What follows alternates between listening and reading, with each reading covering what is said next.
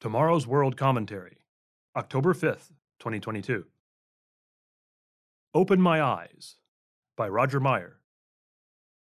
Read by William Williams. Article begins. Has someone ever opened your eyes to some surprising information you were completely unaware of, or something someone had deceived you about? Or perhaps they challenged some long-held belief you had had that proved to be incorrect. Maybe you have tried to wake up someone else to the truth about a matter. One only need watch the news to see stories about distortion and fabrication of the truth. There is an overabundance of lying and deceit in the world in which we live, but no one wants to be deceived. We want to be told the truth, so in a world that is filled with falsehoods, we greatly appreciate a word of truth wherever we can find it. Most people have heard, "The truth shall make you free." This statement was made by Jesus the Christ and is found in the Gospel of John, chapter 8, verse 32. But most people do not know or do not consider his preceding words. Then Jesus said to those Jews who believed him, "If you abide in my word, you are my disciples indeed." Verse 31. This is one of those big if statements. The condition to knowing the truth is that we must abide in Christ's word.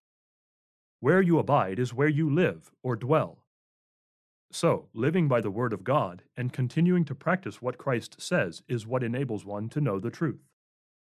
Those to whom Jesus was speaking did not get it. They did not see. Jesus said it was because my word has no place in you, verse 37, and added, "Why do you not understand my speech? Because you are not able to listen to my word." Verse 43. Then Jesus further explained, "And if I tell the truth, why do you not believe me? He who is of God hears God's words.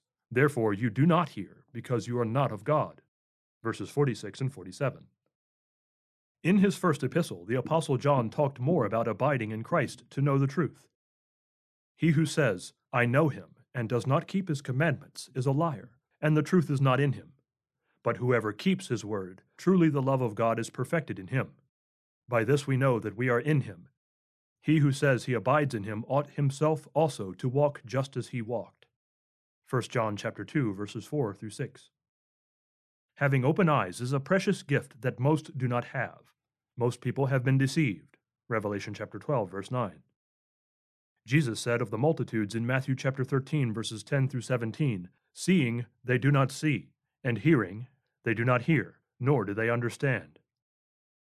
Some may remember a marketing gimmick used by the tabloid magazine The National Enquirer in the 1970s and 80s.